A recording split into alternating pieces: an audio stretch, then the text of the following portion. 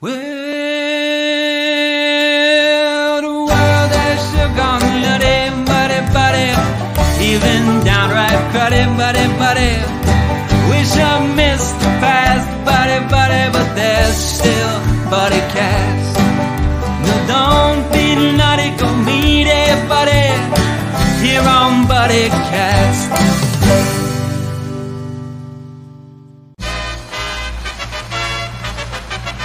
Ladies and gentlemen, please welcome the founder and host of BuddyCast, Nick Sorensen.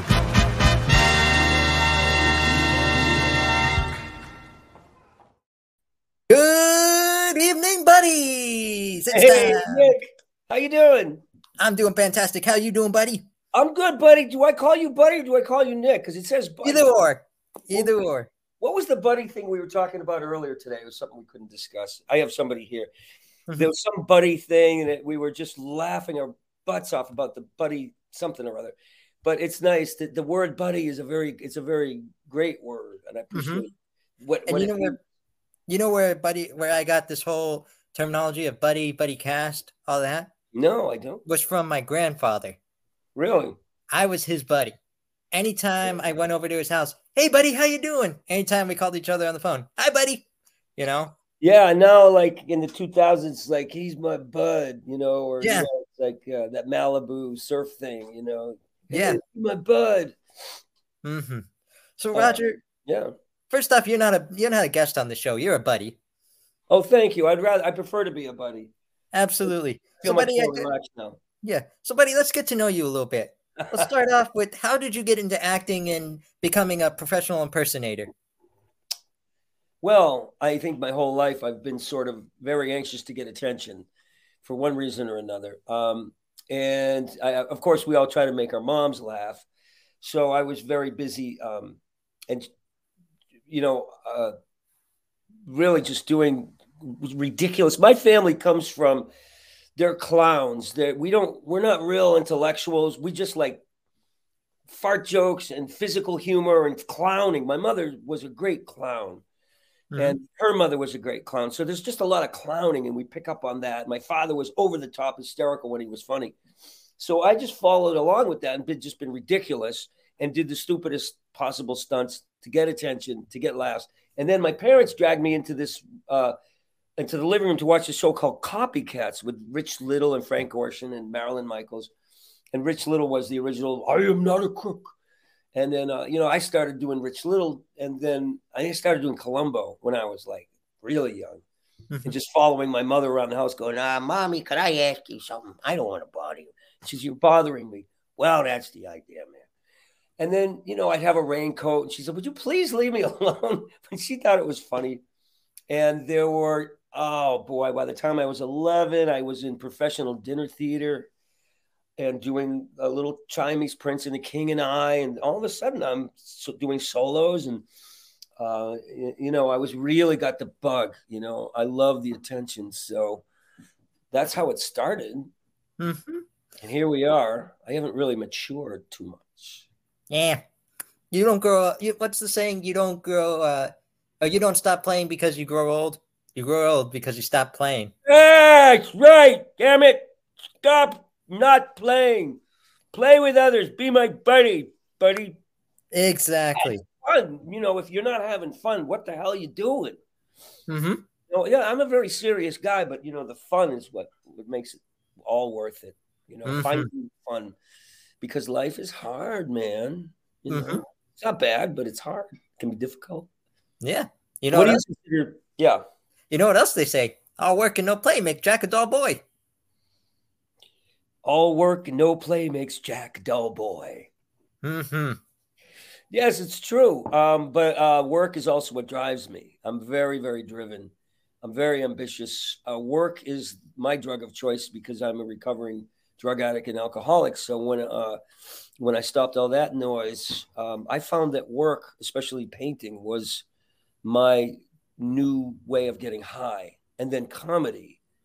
When you get into an interaction and a communion with an audience, and they appreciate what you're doing, and you appreciate what they're giving you, you get high. You know, watch what Robin Williams did on the Tonight Show. He would get the audience rolling, and he would just escalate and go further and further until he was basically out of breath. Bingo. It's fun to watch. Yep. Speaking of Robin Williams, you're a Robin Williams impersonator. When and how did you discover Robin? Oh, like everybody else from Mork and Mindy, when I was 17, and I saw him, and I was like, "Oh my God, that's me! How the heck?" He got there before and I took my act, and I didn't have an act. I was 17, you know, I was like in high school smoking weed. But if I had an act, he took what I was going to do with my life and took it way past what I could have done. So there's this envy and this love for what he did and how he did it, and giving me a way to be free like that with this sort of chemical, intuitive way of being. Instead of thinking everything out, I would just find a way to do things off the cuff. And so when I was 17, I saw Mork and Mindy, and I'm like, hey, okay. And I started being like that. I started being more and more like Robin Williams in my day-to-day, without even meaning to. Or, hey, okay. I just started feeling Robin. It was weird. And then, you know, at some point when I was about 30, somebody said, you really should stop doing Robin in your act, because I do a lot of other impressions. And I was like, why? Why would I do that? You know? So then that brings up some follow-up questions. What's your favorite Robin Williams movie? Oh, The Fisher King. I love that performance. Yeah, yeah. It's got all the Robin Williams stuff in it. It's a very, very emotional experience for me. For some reason, a very broken man finds a way back to himself. Through love and through concord, through a quest. He was on a quest, and he had this terrible demon following him around, which is this tragedy threatening to tear apart his psyche, and he kept escaping. And I really related to that in a way, and I loved how that movie went. It was a miraculous performance. It was an extraordinarily deep and very funny and very Robin performance. So I think he put everything he had into that one performance. Does that answer your question? It does. What about your favorite Robin Williams character, like movie character, TV character? Would that be the same, or would you have someone else? I think Mork was really wonderful. I mean, you know, he did different characters. He did Mrs. Doubtfire, which is not my favorite. I mean, I like Mrs. Doubtfire, but I thought, you know, buried under all that character wasn't really purely. I mean, it was a good character. It was a good piece of work. But, you know, I thought Mork and Mindy was extraordinary. It's just watching a guy completely, you know, take off. And some of what he had written away from the writers was absolutely hysterical. And he snuck it in to the script when nobody was looking. Like, how clean are we here? Are we very clean here? I aim to be clean, you know. I aim to be buddy-like.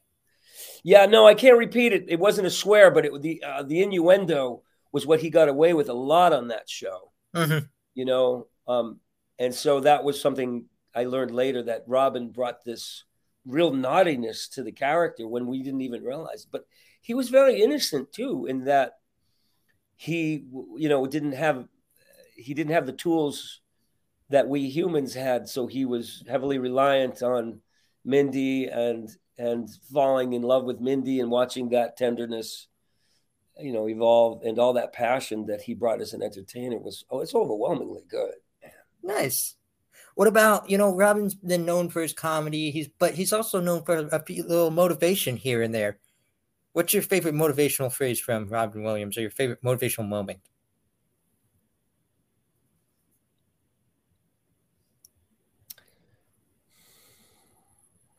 Make your life spectacular. Love that moment. That's one of my favorites. I didn't even see the movie, but I think that's a great challenge for anybody. And it's an open door if you choose to go through that. Make your life spectacular. I know I did. I know I did. And that was the essence of what he was. He's kept seeking ways to make his life spectacular. And in that way, he made mine. I was retired. I had no ever interest in ever returning to theater, movies, TV, until he passed. And then something happened, something that egged me on. Maybe Robin Spirit himself going, let's go back to work now. And I was like, no, I'm out, man. Forget it. And I'm here talking to some ghost, you know, but no, Robin. And I threw him out of my life. I said, you can't come in here. He kept persisting. The spirit of Robin kept coming into my consciousness and invading my life. And after a while, that's what my movie's about. You'll see being Robin. I was just about to ask you about that. Yeah. Finally, you know, I said, who am I to say no to Robin Williams? What if this is a real, almost biblical request? Like, I need help. Please help me. I need to get back to work. And I was like, what does that mean for me? Like, I'm going to come out of retirement and risk my life, because theater and show business is very, very toxic for me at the time when I was, you know, in the 80s, when I was kind of doing a lot of it. I ended up on a lot of drugs because of the failure and the rejection of the series I was on, and getting fired from Saved by the Bell, and all this stuff just created a very dark individual out of me for a while. And so when Robin came around, and all I was doing was painting, and I was in recovery and sober, and I'm just painting pictures and being very happy. I think there's one of them behind me there. And I just said no, but then I said, who am I to say no? So I started putting together a tribute to Robin as Robin. So I would go on stage and act like Robin and just pull the top of my head off and see what happened. I wrote stuff too to anchor it down, but there was a lot of improvisation, a lot of playing, and that I think I felt him very, very much in those moments when the audience was really laughing. I felt him experiencing that. Isn't that weird? It is, but hey, whatever works, man. Whatever works. Well, we're very close in our disposition. I'm also manic depressive and a recovering drug addict. He was that. I don't have his mental acuity, but I have something of that drive towards finding and accessing the funny within me to find the funny in the moment between two people, whenever it can exist, and breaking down social barriers to get to you is what he did. Exactly what he did. Social meaning what's normally expected to be polite at dinner and whatnot. So. That's exactly what he did. He found a way through comedy, through his movies, to really connect with people. He did. That's. And the beauty of it too was him saying, you know, you're right. He did suffer depression. That ultimately was the finale for him, unfortunately. But the reason he made all this comedy, the reason is because he knew what it was like for people to be at that stage, and he didn't want them to feel that way. Well, he wanted them to laugh. He wanted them to feel good, to have good memories, like when they watch Mrs. Doubtfire, and I'm quoting, you know, Mrs. Doubtfire, or are watching the movie Jack and hear that inspirational speech at the end, to go out and make your life spectacular. Yeah, I do. And also the Dead Poets Society was very inspirational too, about finding your own voice. What will be your verse in the poem of life? I have to correct you, buddy. He didn't die of depression. He died from something called Lewy bodies, dementia, which, you know, may or may not have been tied to the depression. It might have been part of it, or depression being part of that. But he had a physiological brain disease that caused a terrible breakdown of all his systems, including his mental abilities and his ability to function, to communicate. And in the end, he was quite out of it. And you know, just to dispel any notion that he, you know, died of drugs or anything else, it wasn't. It was, they found after he died from the autopsy, they found Lewy bodies, the worst case they'd ever seen. They were surprised he lived that long. He was a tough guy. Yeah. Well, thanks for the information. Thanks, I learned You're something. So welcome. But I don't do it to correct you. I do it. No. I'm glad when I'm informed that way. I'm glad when I learn something new. Yeah, no, I think it's important to put the right information out there, which I know his widow was very, very keen on doing. And she made a documentary called Robin's Wish, which really broke down what happened to him. And I think it's important to, you know, you're not wrong. He did suffer from depression very, very, very acutely throughout his life. Loneliness, insecurity. Believe it or not, Robin Williams was insecure. He was not sure he was doing good work. You know, when he was absolutely brilliant, he was like, Well, I think Jim Carrey is doing more important work with me. I don't know. Oh, he was very insecure, and it was like, why? What are you worried about? And you could see that human side of him all the time, his desperate need to make people laugh.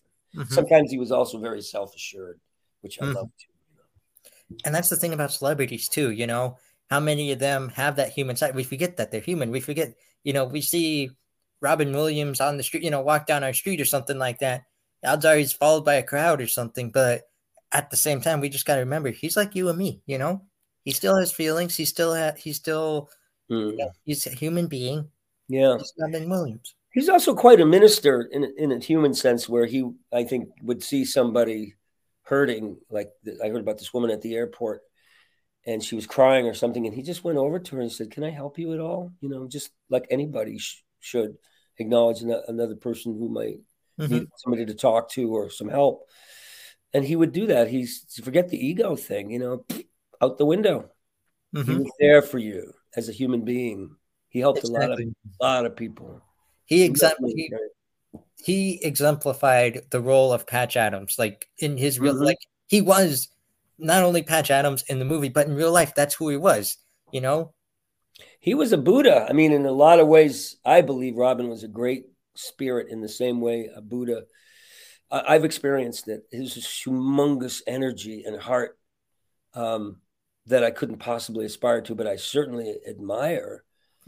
And I don't consider myself an impressionist as much as somebody who was a method comedian, you know, some really exploring what it is that make characters tick.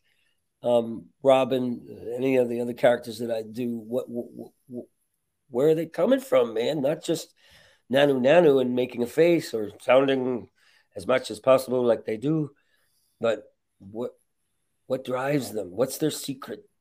That's all acting, you know. Who do they love? What do they love? What keeps them going? You know? Absolutely. So tell me more about your movie Being Robin. Tell us more, like. Oh, Being Robin it's right here. I happen to have a copy. And you open it up, and there's the actual disc. That's me, Being Robin. And it just, I've been working on it for 4 years. It's based on the stage show that I've been doing for 8 years, and as a tribute. But the experience that I had with Robin that I started to describe to you about what happened when he passed, what disrupted my life, what was a very, very hard time for me to accept that he was gone. And then what I call possession, or he took me away from my own life and into this world where I was being Robin a lot of the time when I really wasn't expecting to. And the inability to get out of the character sometimes, you know, even out in the world, I was like, hey, look what we're doing. And my mind was constantly churning into the funny. And so this movie talks about, it's a documentary basically, but it's reenactment of some of this stuff that I went through. And there's quite a few clips from the actual shows that I performed over the years, and it's getting talked about. They're talking about it.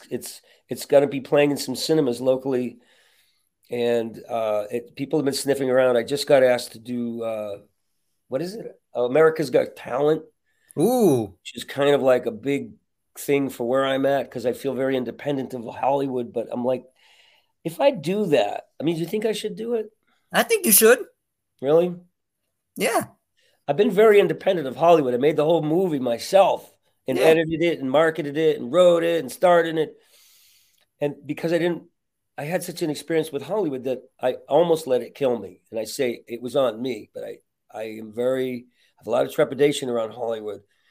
But this gentleman was very interested in talking to me about what I could do on the show as Robin. And so we'll talk tomorrow. And if we agree that what I could bring to the show is something very different than other people have brought, and my brand of what I do is allowed, I should do it. But it's like, no, we want you to do Jack Nicholson goes into McDonald's as Robin Williams. That's our format. I'll say, I really, that's not my thing, you know? Yeah. I'd go on stage and people would go, you know, hopefully what they do in the live show, they somewhat shocked because the behavior and all the look and everything is essentially Robin. Absolutely. And if I pull that off on national TV instead of just TikTok, that would be a good goal for me. Because TikTok, it's TikTok. I mean, it's cool. I'm not a kid dancing around in my living room. I'm a 60-year-old man doing other things. I have a long career of other things. I've worked in a lot of areas, but I think it's a good challenge for an actor to go on something like America's Got Talent and beat the odds of being cheesy. I've seen some great singers there, but a lot of the comedians I've seen bomb doing Robin Williams or Robert De Niro, and I feel badly for them because I'm feeling they got pushed into a thing they didn't really feel comfortable doing. Like we really want you to do this, and we really want you to look like that, and we're going to ask you questions, and then you go into character. When I go on stage, I just want to be Robin. I don't want to be on Roger and answer your questions, and then, hey, I don't want to do that. I want to come on as Robin and freak people out and go, oh my God, what am I looking at? And then make them laugh, and then give them the Robin whole package experience, and then touch them. 1 million+ people, just touch them. Just let them feel touched by this spirit that I'm trying to bring to it. And if we could do that without, I don't need a golden freaking buzzer or any of that. I don't need the $1 million, although, what do you got? I just think that would be a goal for an actor. So that's how I see it. And I'd work hard towards that. And that's what I did in the movie. I worked really hard to bring a tale that's honest and based in truth and based in my own struggles as somebody who's a drug addict, somebody who's bipolar, and somebody who dearly loved Robin Williams, and how to express that. And people are they're responding to it. Do you have the trailer by any chance? I don't have the trailer on me, but I can post it in the comments for people to watch later. Cool. Yeah. And I did send it, but I think maybe too late. In the website, you can buy the movie on the website, which is beingrobinthemovie.com. For those of you who still have a pencil, they look like this, and a piece of paper. Wrong. Even in an envelope. I'll do you one better, buddy. You got it. So that's where you can look at the trailer. You can look at the trailer on beingrobinthemovie.com. Thank you, buddy. Of course. And I'm putting this out there not because, oh my God, I need the money. It's a telethon. It's because I want to share this experience with people. It was very, Robin is very dear to me, and I want to give him proper. And that's what BuddyCast is for, to help you share that story. To connect. Yes. The way we're connecting. I feel like that's why you do anything. Why do you do this? I do this because everyone has a story to share. Everyone has something that they want to express. Because I want to learn about you. I want to learn, why do you do this? Why do you love doing your act, being Robin Williams? Why do you love comedy so much? Why do you love just waking up every morning and, quoting Robin Williams or being like him? What drives you? What makes you you? Because that's what buddies are about, learning about each other, learning about what makes them unique, what makes them happy, what makes them them. I hear you. What do you think makes you you? I mean, that's a tricky question, but aren't you the person who's reaching out right now to make a connection through this webcast? A wonderful idea. How do you describe yourself when you are asked that?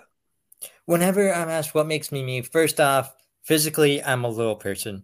I know you can't tell that through the screen, but I'm a little person. So much of my life has been looking up, both physically and spiritually, like looking up, like always finding the motivation in the day. Not going to lie, life hasn't been all sunshine and rainbows for me. I've been tackling the odds since before I was born. Long story short, my mom found out about me after a horrific car accident where a semi ran the red light. And the doctors from that moment told her, like, before she passes out, she says she thinks she's pregnant.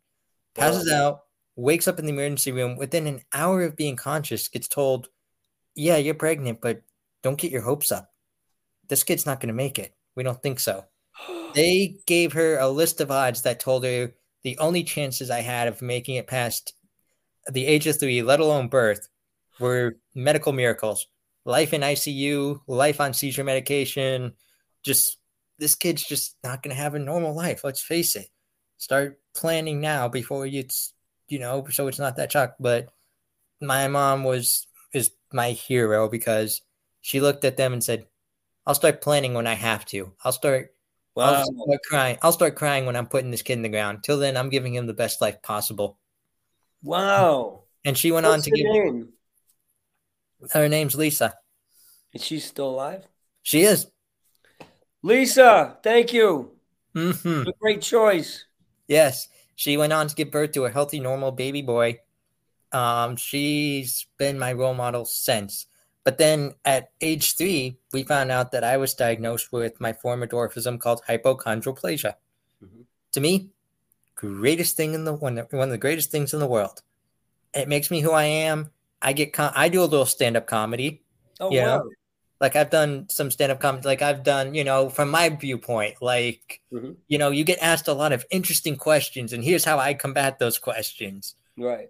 What are some of the questions you get asked, and how do you combat them?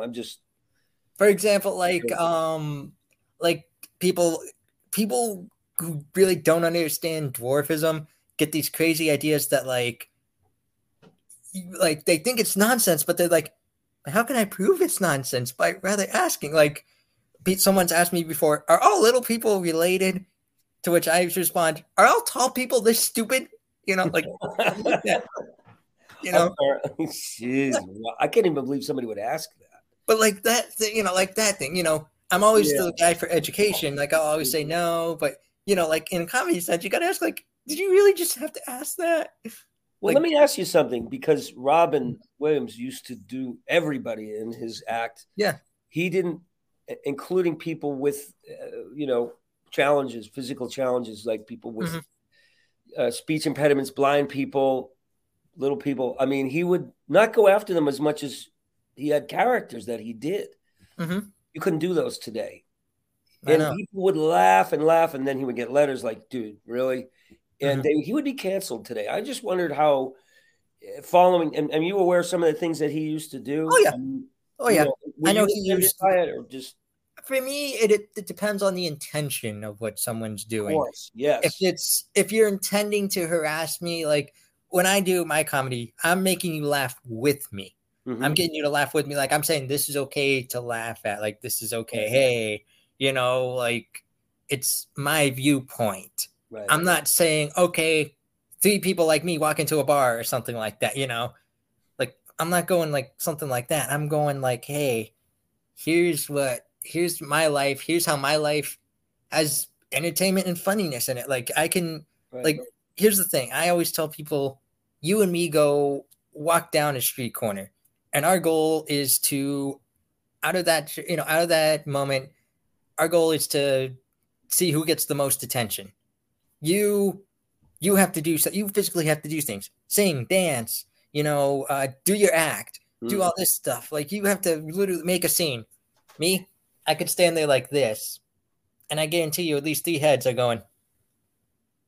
No, because I could probably be louder and stupider than you, and they would probably eventually go, yeah, but who's the idiot? Mm-hmm. Who's the guy making all the noise? Last night, me and my girl, the other night, we were out at about 11 o'clock singing Christmas carols in the middle of town at 11. Silent night, waiting for the lights to come on in the houses. That would get attention, and it's not necessarily good attention, but I don't think we'd be seeking attention. But I know what you mean. You're automatically going to get the attention. Bingo. Do you want it? And that's the other thing, too. Like, I've had plenty of moments in my life. Like there was one day where, I was just going through a McDonald's drive-thru, nothing of it, just picking up dinner. And I could see through the drive-thru window that the employee that was serving me all of a sudden like grabs her friend, moves her friend over to the window and is like pointing at me like, look at that, look at that. And I'm just like, really? Like that had to happen today? You know, but at the same time, there are also some great encounters that I've turned educational, like this one, for example. But there was another time where I was at another fast food restaurant. This was like years before, and I could see the look on the cashier's face. I know this look anywhere I go, seen it a million times. This look means I'm not just going to come and order a burger and be on my way. I'm going to have to talk to someone today about something that, you know, maybe I don't want to talk about because I'm having a long day, just like you. You know, everyone has feelings, emotions. I'm no different than you. Yeah. But so she gets this look on her face and I'm like, here we go. And she goes, I don't want to offend you, but you're the first little person. Is that correct? I'm like, keep going. You're good. And she's like, yeah. And she's like, you're the first little person I've actually met. And you're like, I have some questions for you. I'll take your order first, but can I ask you some questions? I'm like, lady, you're not even in the ballpark of offensive. Ask away. And she asked what I call the pamphlet questions. Like, am I the only little person in my family? How do I drive? You know, stuff I answer all the time. Sure. So if I can get a situation like that, if the intention is to educate you, to, you know, you're being sincere, you really want to know, you know, like how I live my life, all this stuff, then I'm glad to do it. But if your intention's to say like, hey, how's the weather down there? Or something like that, you know, something like that, where you're intending to harass me or to get, you know. Yeah, no, I'm not even in that ballpark, but I do want to ask you because I don't want this to all be about me because I think you're a wonderful guy. But I guess the question is when you're encountering on these shows, I mean, for example, here we are, you know, do you want to be treated special, or would you be offended if you were treated like everybody else, just the same way that, you know, I think, you know, my son is trans. Like my son, my child is trans. There's nothing wrong with that. What's that? There's nothing wrong with that. No, there isn't. I'm totally supportive. I love them to pieces. I'm struggling sometimes with the pronouns, but I'm totally cool with it. I don't care. I just don't always remember. I keep calling him instead of they. Yeah. You know, I mess up a little bit, but you know, some people want to be treated special. And I wanted to know if you want to be treated like everybody else, or I want to be treated differently because I'm different. I am special. I'm special in a different way. I'm special because I'm me.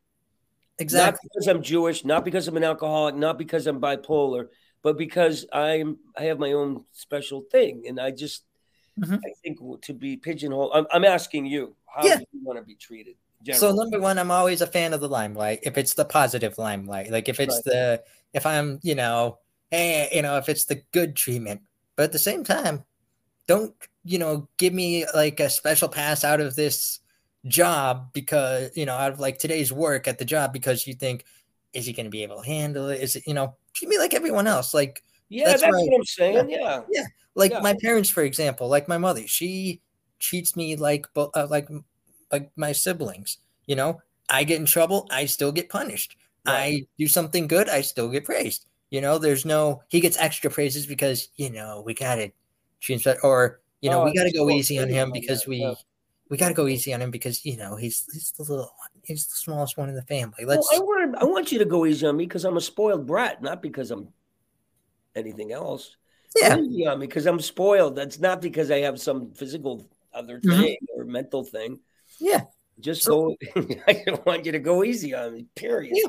Not because of anything else other than, you know, my psyche tells me, don't beat me up. I promise.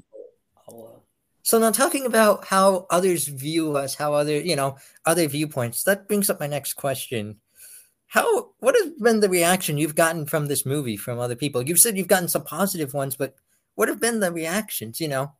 Are you trying to get back on track with this interview? Damn it, we were having so much fun. It was a good opportunity. It was a good opportunity. A celebrity again?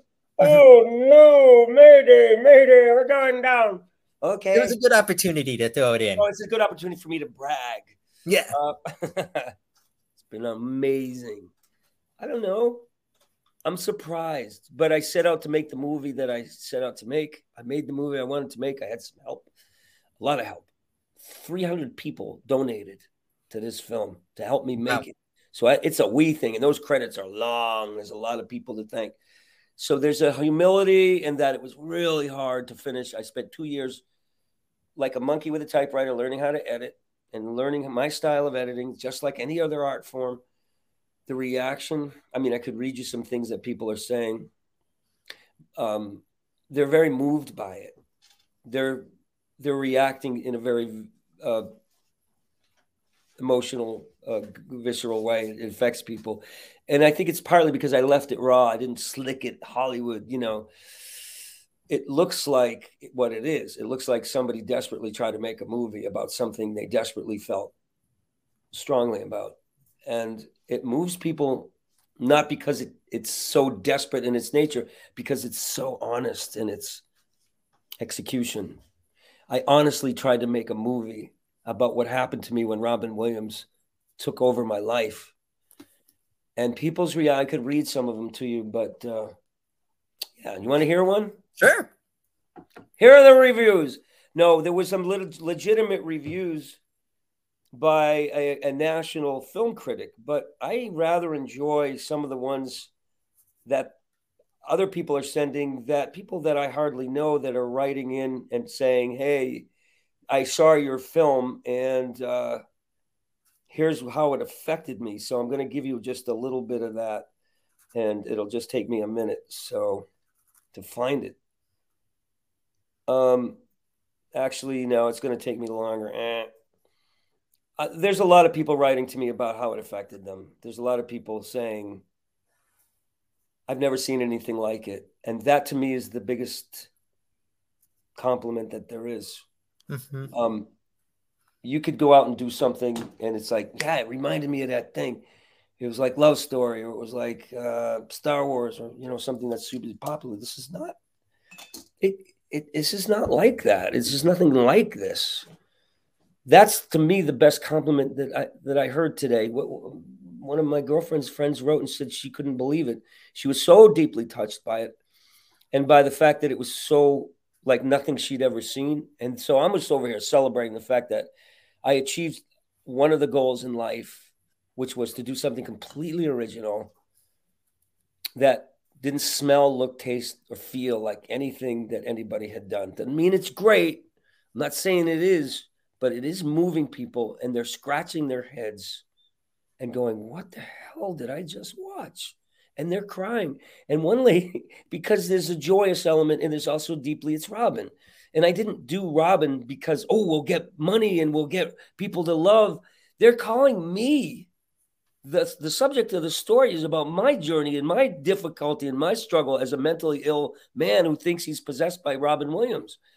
That's the crux of it. Robin's a big part of it because we wonder if his spirit really is in this. And that's the controversy. It's not like an angry controversy, but it's like, is this guy crazy and delusional? Or is Robin? I see Robin in there. I felt Robin there for a second. It's like a radio wave. It comes in and you're like, what did I just see? And then what happened? Mm-hmm. So the crux of it is I'm sitting here wondering, what the hell am I going to do now? And we're not selling that many films.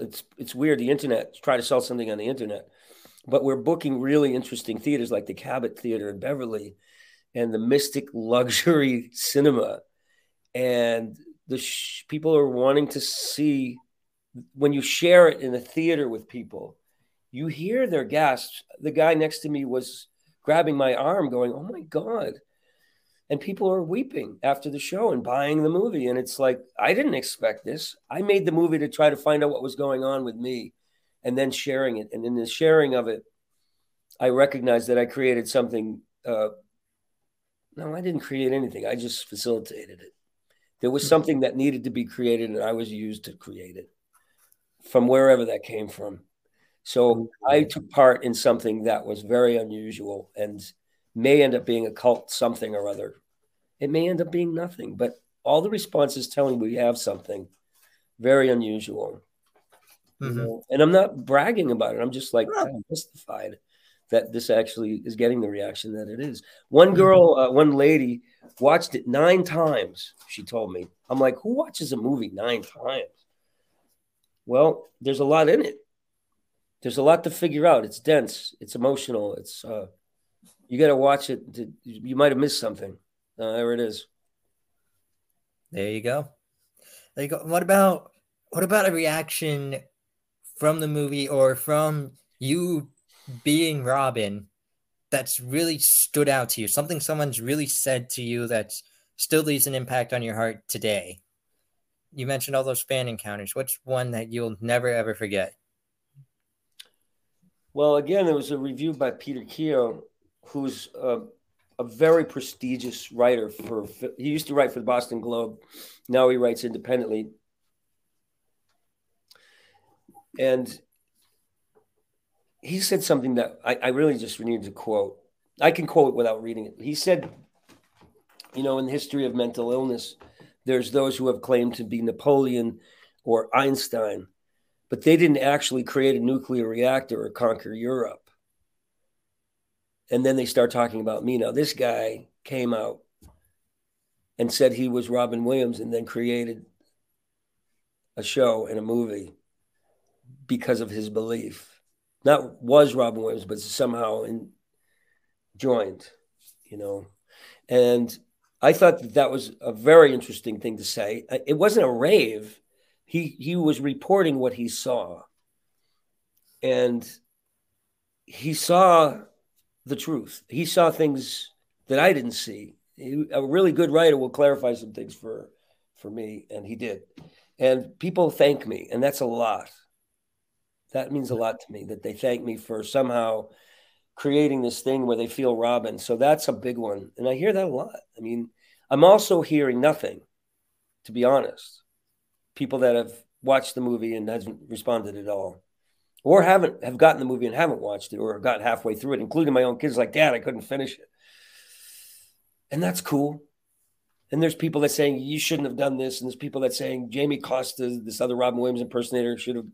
I'm like, cool, man. What do you want me to do about it? I did what I did as best as I could, and let's see what happens. So there's this question formulating in my mind right now. If Robin were still here today and you got a chance to meet him, what would be the one thing you'd want to say to him?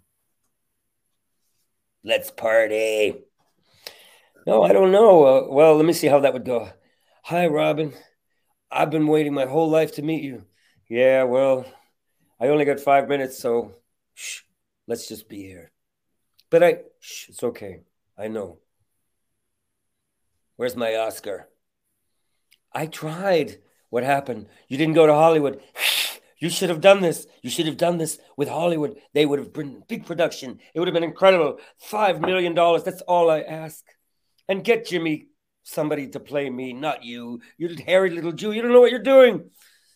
But Robin, I did my best. I know. Thank you for trying. What would I want to say to him? I wouldn't want to say anything. I just want to listen to what he had to say.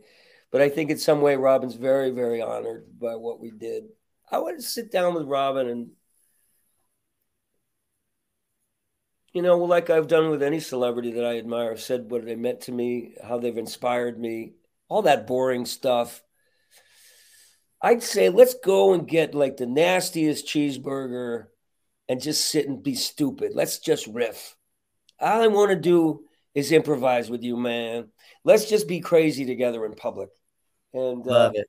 That's what I would really want to do with that. I would never get that opportunity to just suck up to a celebrity and lose the chance to really have fun with them.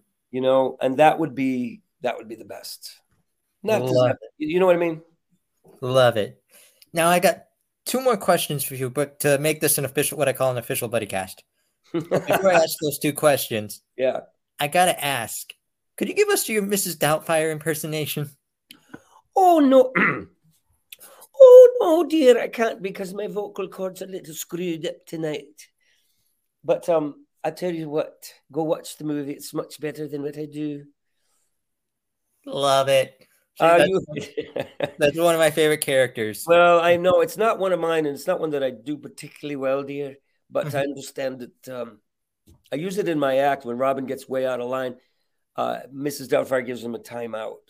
Go sit down now, dear. Why? Because you're being naughty and you're sweating like a pig. Go sit down. You're going to be quiet. No, I can't. Shh, it's all right. And then he does something funny, and the audience laughs. Oh, don't encourage him, dears. No. But my voice is a little raw right now. I can't really get in the upper octave. Get a better show with Papa, That was beautiful. Thank you. Thank you. Oh, it was good for me too, dear. My buddy.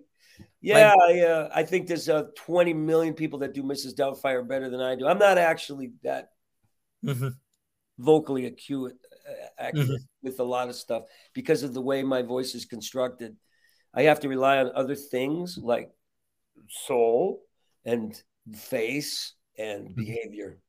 I've been criticized because he doesn't sound anything like Robin. I'm like, what do you want me to do? I gotta have my vocal cords fixed for you. Yes, we could get down in there if I really work on it. But some of the elements, what are you gonna do? It's I got a vowel movement. Sorry, I don't know. Oh, please don't make me do this. It's all right, dear. Thank you. Don't be afraid. Who are you talking to? Oh, my buddy. Hey, how you doing? We're back. I'm sorry, what was your question? Awesome. And my fiance just texted me that one of her favorite Mrs. Doubtfire quotes is, "Help is on the way! Help is on the way!" See, I'm losing it. I don't quite have it right now. I need to get a vocal coach to help me because every time I go on the road, just get back from Canada, I lose my voice. So it takes me weeks to get it back. And I don't know how I'm going to do the next 17-city tour with this voice that keeps going in and out. So I have to be careful. What was the other question, dear? Yes, I have two more for you. All right. The first one is brought to us by my buddy Jonas Kane at #Positivity. He wants to know. Yep. Did he just chime in just now? Nope. He sponsors the question. I dedicate the question to him. So the question is, in your own words, what does it mean to be someone's buddy? Oh, I like that question. Can I use somebody else's words? Go for it. No, I wouldn't. I'm not. Let's be honest. You can be real, show busy. But you asked me an honest question, and what does it mean to be somebody's buddy? A lot of it has to do with me is building a history where they might do something that offends you or upsets you or condemns you. In some cases, have character assassinated. But what I will do is forgive and try to repair, mend fences. So that's just the negative side of it. To be somebody's buddy means to really know somebody. You can always say, oh, I'll be there for you. I always rely on you. But if you can call them and tell them the truth about them for their own benefit in a loving, respectful way. I got a lot of friends, man. Some of them I've never met. A lot of Facebook friends. Somebody who hears you when you're in pain, who acknowledges when you're in trouble and tries to help, not just prayers and wishes, which is fine. But I get aggravated when somebody's like, like I recently lost my mom, and they're like, prayers to your family, and somebody that I've known for years and years, they're not giving me a personal note. They're just giving me a Facebook thing. Mm-hmm. When I would really take the time to really say, I feel you, I'm with you, I know what she meant to you. She was blah, blah, blah, this, and I remember that time she did that, and we have a connection. Prayers and wishes and stuff is fine. It's an acknowledgement that you want to look like you're in, like you showed up. But if you're really going to show up, you may make a phone call and see how they're really doing. Mm-hmm. And I can be guilty of not doing that too. So I can be a fair weather buddy. I got a lot to do, and I have to make apologies sometimes for not being the best friend I could make. But, my whole thing is about mending fences, keeping good relationships, and having a relationship with the world. You can be a buddy to the world. Do you know what I mean? Mm-hmm. You can be a benefactor to the world. You can be a good presence. like you're doing this thing by encouraging this idea of buddies. So you're doing something positive for the world. You're giving your often energy. You're emitting love, which we really need. And for me, I'm just trying to make people laugh sometimes and give them my truth and share their truth so that they can see me as somebody that is good for them and instead of toxic. Until I start talking too much, and then they're like, okay, well, that's a long answer. What about you? What do you consider a buddy? I consider a buddy someone who's always there for you, good or bad, who even when other people are spewing lies about you or doing the, they're the ones that know the truth and know that's not my buddy. The buddies are the ones that like when you're in that moment, when you have a devastating loss, like you lost your mother, when I lost my grandfather, there were people that said, sending prayers to you and your family. And there were ones that would call me and go, where are you right now? We're coming to pick you up. We're going to take you to, we're going to take you to your favorite restaurant. We're just going to get for a minute, for just that moment, we're going to get your mind off of everything and just be there for you. Wow. And that's what one of my best buddy who, I remember him when I lost my grandfather. I remember him walking into the viewing, and for the first time, we've known each other since kindergarten. He was one of the first people to look past the dwarfism, look past everything, and go, "Hi, friend." For the first time in I think it was over like 15 years of knowing each other, I just stood there in front of him, hugged him, and was speechless. Like I couldn't utter a word. Like I physically could not tell him. But I had to write him a message later saying, I'm very sorry that I couldn't speak, but just know that you being there for me at that moment meant more than you will ever know to me. You just being there one of the hardest times of my life meant the world to me. It showed me what true friends really are. So that's what I consider a buddy. Someone who knows you personally, is there for you, and will always be there for you no matter what. You brought up something that I realize now, the connection to the word, which in scuba diving means you're partnered with somebody. You're their diving buddy. They depend on you if something goes wrong, and vice versa. You're linked by the need to exist. That's pretty strong. When you realize that somebody's there not just to glad hand you and to chat you up, but to get you through. To get you through. And I've heard some great stories about that, including the one you just shared. So yeah, it goes beyond, I think, really beyond. It's a good question. And, my best buddy's over there making out Christmas cards, and somebody who has shown me unconditional caring, devotion, friendship. Somebody I've only known for a year, but has given me a way to see what a person is capable of giving. Made me want to be that kind of person too, that is devoted. I've had a lot of relationships in my life, and I've never seen anything like Madeline, who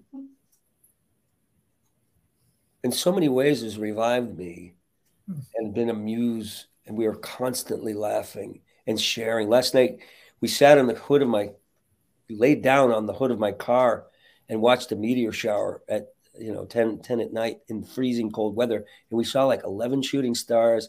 She'd never seen one, and just to share that. And, it was wonderful to be able to share that and really have somebody to share that with, a buddy who's also, a dear friend, a partner, a lover, and just somebody that really understands. You understand each other. You just described my fiance right then and there. She understands me better than anyone. That's one reason why I wanted to be with her. Like I felt when we first started talking, I felt like she truly understands me. Like there was a time that I went out to, to a bar with my family, with my cousins and everything like that. And the entire time I'm there, I'm like, I don't want to be here anymore. I just want to be at home in bed chatting with this lady, like chatting with her on my phone, because she was from Massachusetts. I'm from Pennsylvania. What's her name? Jessica. Not that I know her, but I just wanted to know her name. Yeah. So you met her here in Massachusetts or in Pennsylvania? So we met virtually. Okay. Yeah. And then she ended up moving to Pennsylvania after our relationship grew. And a year and 4 days ago, we got engaged. That's how. Oh, congratulations! Thank you. And it takes time to really. It does sink in what this person means to you. You don't rush it. You just let that evolve. I mean, we were virtual for the first 6 months of our relationship because of the pandemic. But when we got to meet each other for the first time, it was as if though we've known each other our whole lives. That's how meaningful it was. Yeah, I want to show you something along that line because it happens to be in the corner of my eye. This is my first meeting with Madeline on the set of the movie.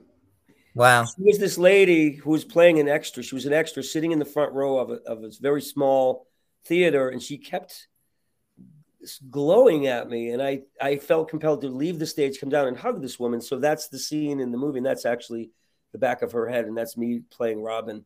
And she actually made this. She weaved this together out of paper. Wow. And gave it to me. So I thought that's just the back of her head. But I thought, what a wonder. She spent I don't even know how long she worked on this to give me this handmade, woven. This is all paper woven together. Wow. And I was just so slammed by the artistry and the devotion. You have to pay attention when somebody does something like that. But that's how we met on the set of my movie. That is awesome. And that's me and my fiance today. Like when I brought her the idea of BuddyCast, I told her, hey, number one, I've got this dream that's just not going away. Like, I feel like it could be something. I feel like it could turn into something. This is, it might start out small, but I think it can grow because I've got connections. I want your permission on this. Number one, to know that this will never come in the way of us. It will never be, if you ever give me the ultimatum, it's me or BuddyCast. Well, thank you so much.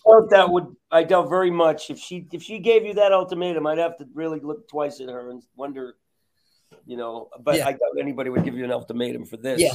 But if it was ever something like that, I know where I'm going. I wanted her to know that. I wanted her to know that it's never going to come first. Like, it's never like, hey, I'd love to go on date night with you, but I got a BuddyCast tonight. Can we reschedule? It would be me reaching out to you. Hey, buddy, I know I was scheduled for you tonight, but something came up. Can I push you back to tomorrow or something like that, And we did that, didn't we? Yeah. And then finally, so I presented this idea to her, and the first thing out of her mouth was, not only do I love this idea, but can I be your first guest? Great. So that was, and there's a story behind that. Tell her hi for me. Will do. So you have another question, right? Yes. The final question tonight is what I call the ultimate BuddyCast buddy question. You ready for this one? I don't know. What is your advice to anybody who wants to be a comedian, an impersonator, or just do what you do and follow their dreams and just be who they are?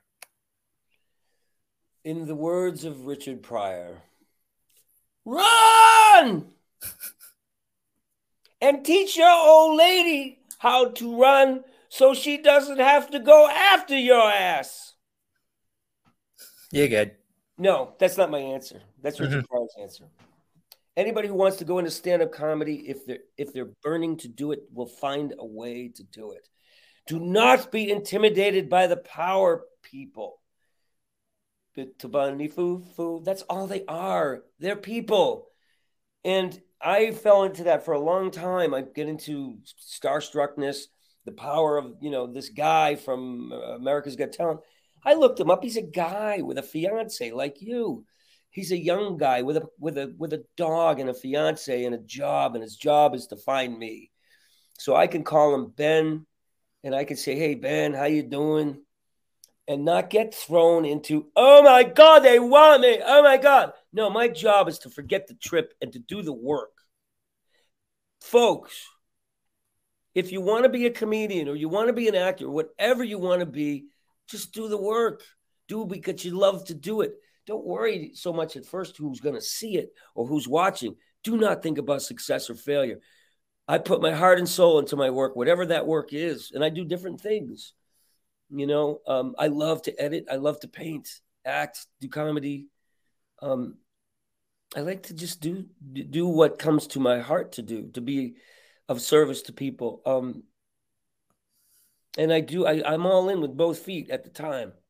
And then I move on to maybe do something else that's in front of me. But I don't worry about the results. The results are none of my business.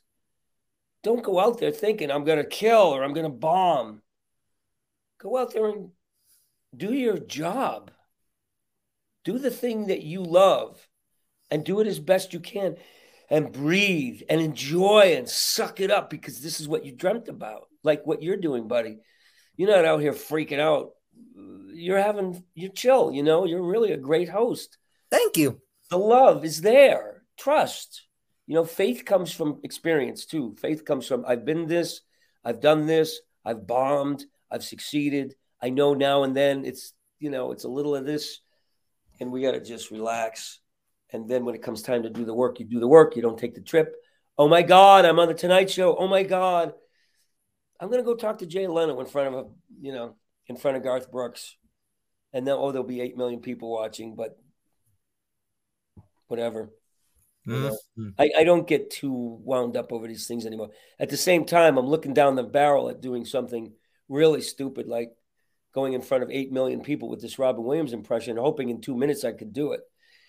But I'm not thinking about success and failure. I'm a little stage fright. I got performance anxiety. And that is conquered by practice and trust in what you do and what you worked on. And once you've worked on it and you feel like you've worked on it, then just go play. That's it. Love that answer. Go play. Have fun. What are you hanging around the misery for? It's all there for you, you know. Mm-hmm. So we'll go I'm going to end this episode with one of my favorite quotes, and I've said it a million times on the show, which is, man who works for passion is far richer than man who works for money.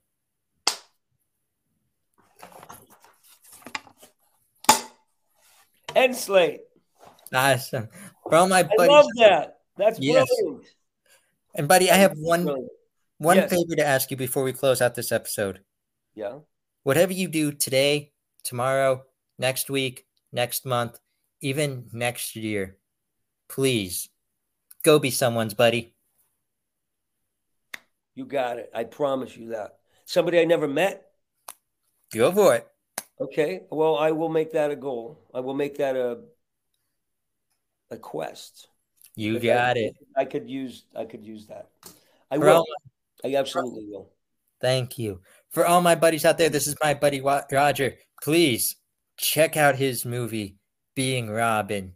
You won't regret it. I hear it's a great movie. I can't wait to watch it myself. Robin, thank you for being a buddy on BuddyCast. Like I said, you're a buddy. Stick around for a minute. We'll chat afterwards. Okay. Thank you very much. This was awesome. You do a great show. Thank you. Thank you. Thank you to all my buddies out there watching. Thank you for being buddies. We'll catch you next time here on everybody's favorite show, BuddyCast. Okay, buddy. Well, the days are going fast, buddy, we've got to make them last, buddy, before they've all gone past, buddy, tune in to BuddyCast. But don't feel none, go make it, buddy, here on BuddyCast. Hey, buddies, you thinking of starting your own podcast? Why not use Anchor? It's the easiest way to make a podcast, and here's why. First off, it's free. Secondly, you have creation tools to record and edit right from your phone or computer. Third, Anchor distributes for you.